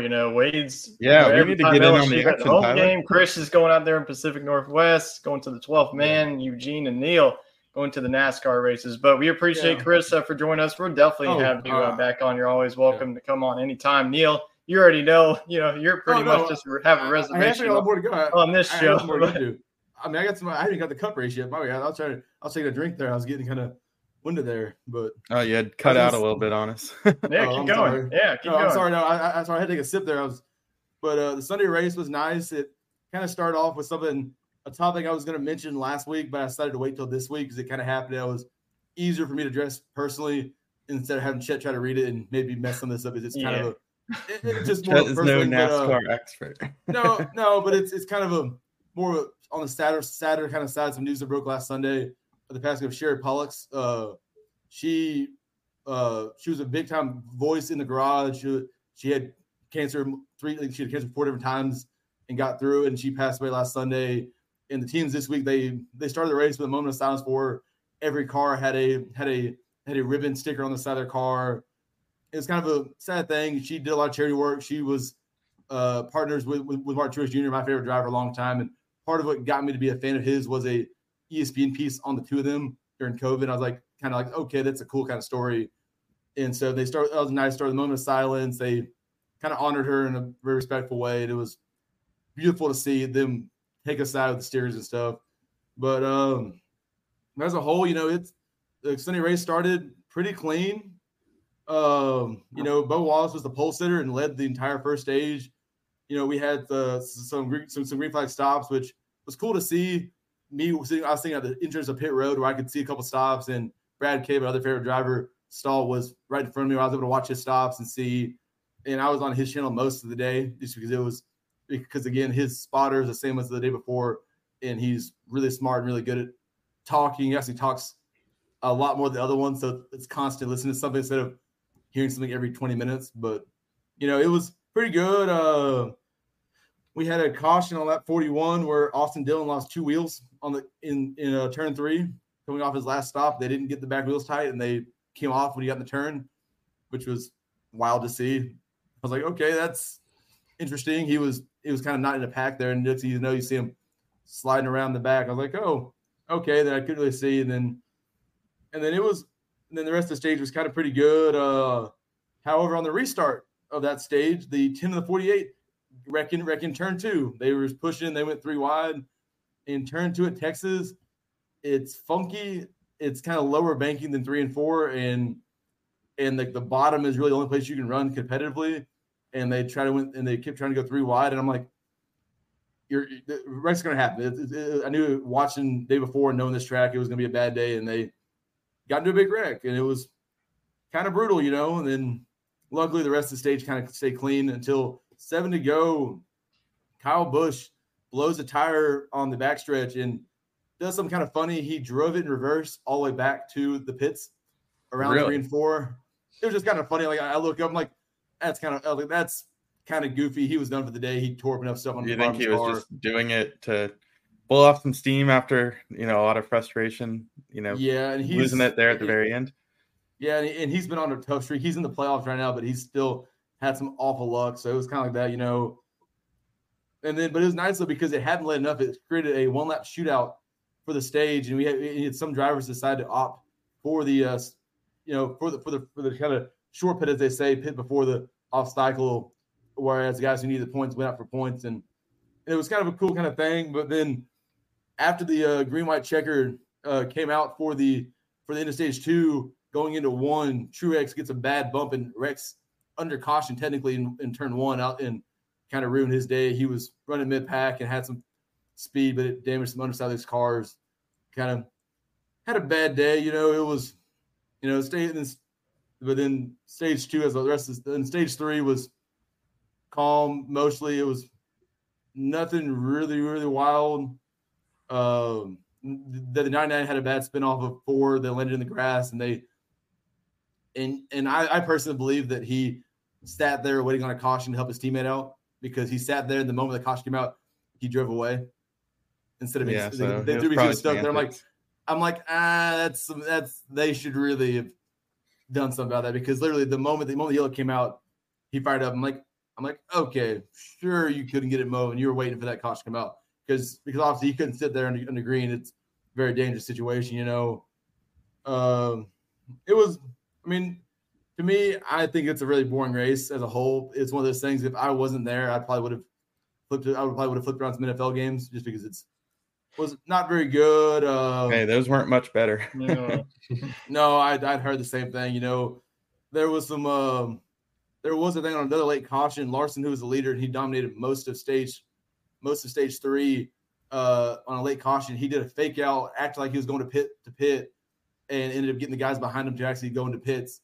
Which I thought was an interesting kind of move to see unfold in front of me. I was like, oh, that's kind of some tracks you can't always do it because of the way the commitment line is. But he went in and pulled at the last second, and the guys behind him were already committed and didn't realize what was going on. I do believe some of those guys probably would have stayed out, And then the very end of the race, I don't remember the lap number, but a big wreck happened coming off of 4 right in front of me, and the guy behind me got it on video.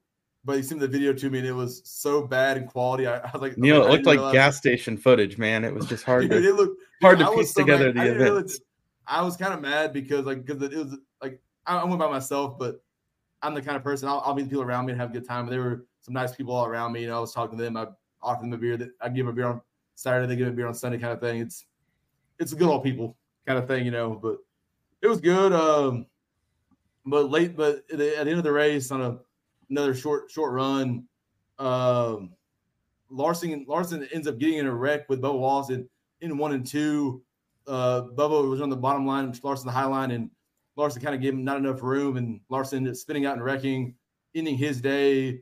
They couldn't quite get it fixed after being fast for most of stage 2 and 3, and I was like, yeah, I figured he had a good shot to win, based on that alone.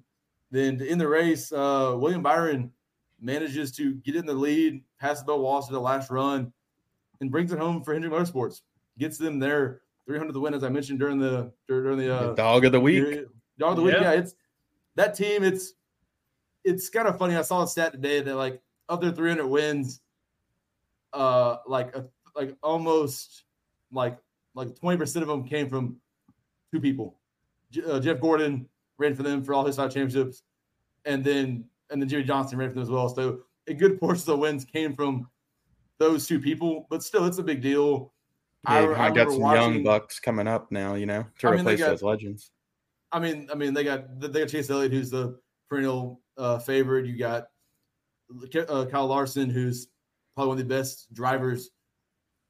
I want to say the world, just because he can hop into, in a given week, he may run a pavement late model, then get in a dirt sprint car on Thursday, then get a cup car on Sunday, and win all 3. Like, the dude's just a pure racer and stuff. And I was like, oh. And then Byron, who's now that's his, I believe that's his 5th win of the year and stuff. And he was the points leader, and now he's outright. He'll be the outright point leader after the reset now, because from Truex, we was tied with him and stuff. Then the playoffs, we're on here, and I will say I now have to change my Final Four. I've now lost faith in Truex Jr. making it to the Final Four. He's had horrendous cars the last 4 races, and I think he's going to lose out this round. Oh, man, that's tough for you. Yeah, but it's been so bad. I'm like, oh, but in the meantime, Brad Kay's been fast, so I've been happy with him. But right now, the point line right now for the thing, I got the wrong tab, but right now it's Wallace is -2, Reddick is -3, Blaney -11, and Kyle Busch -17. With Brad Kay starting to level line now +8 going into Talladega, which is his best track by far. He's got the most wins there of anybody current and the second most all time behind the legendary Dale Sr. So I think this is a good chance for him to win. He's been fast on the mile and a half on the plate tracks this year with his teammate Buescher, and he's also the only playoff driver to not finish outside the top 10 all playoffs. The dude's been consistent. He hasn't gotten that win to break the win streak, but he's getting close. But my Final Four are now William Byron, Denny Hamlin, Kyle Larson, and I think Chris Buescher sneaks in there. It's kind of a dark horse. Not a lot of people think he'll make it past this round, but I think he has a good shot of making it to Phoenix. I guess 6 weeks, I guess, is when they head to Phoenix for the championship. It's gonna be fun. Your expert opinion, Oh yeah, and I will say something that came out today that I love, and I love it. The team's racing it. This week, Stewart-Haas Racing announced the 41 car is being sponsored by Wonder Bread, and the 14 is being sponsored by Old Spice deodorant. Oh yes, I did see this. It's going to be Talladega Nights at Talladega. Talladega Nights at Talladega. It got leaked kind of yesterday online, where some Publix somewhere put out the Wonder Bread stanchions out, and someone saw the picture of it. But it's just kind of cool. Like, somebody was saying that they need to get a Busch to agree to do some kind of sad clown malt liquor thing for Harvick, and they need to get Eric Emerol or somebody to do the me scheme like that, just to make the full team with it. They had a cool announcement. They changed their logo on social media to look like the race team's logos from the movie. They did a cool little video of it. It's kind of funny, and I love it.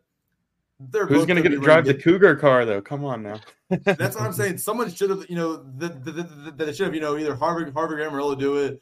And I'm kind of like bummed Harvick's not doing it, because I feel like he would have been, the old Grizzly vet to do it, who's having a bad year. But I think it's hilarious. I love when these brands are on board for it. I think it's good for the sport. It's got you guys talking about it. It brings other people into it.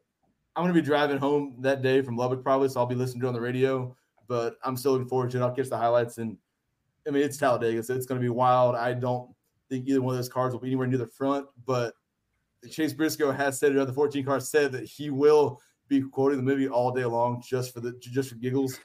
So those in the stands there with the scanners will be – I think he'll get more traffic on his station this weekend than probably ever before, just to hear the quotes from it. So it's kind of exciting. I'm looking forward to it. We got 2 more races of this round. and this is the wild card round. We got Talladega, then the Roval at Charlotte in 2 weeks, which anybody can win that. Then we move on the round of 8. So, which I'll give you all another update here in a few weeks, I guess, for that once we get closer to the playoffs ending.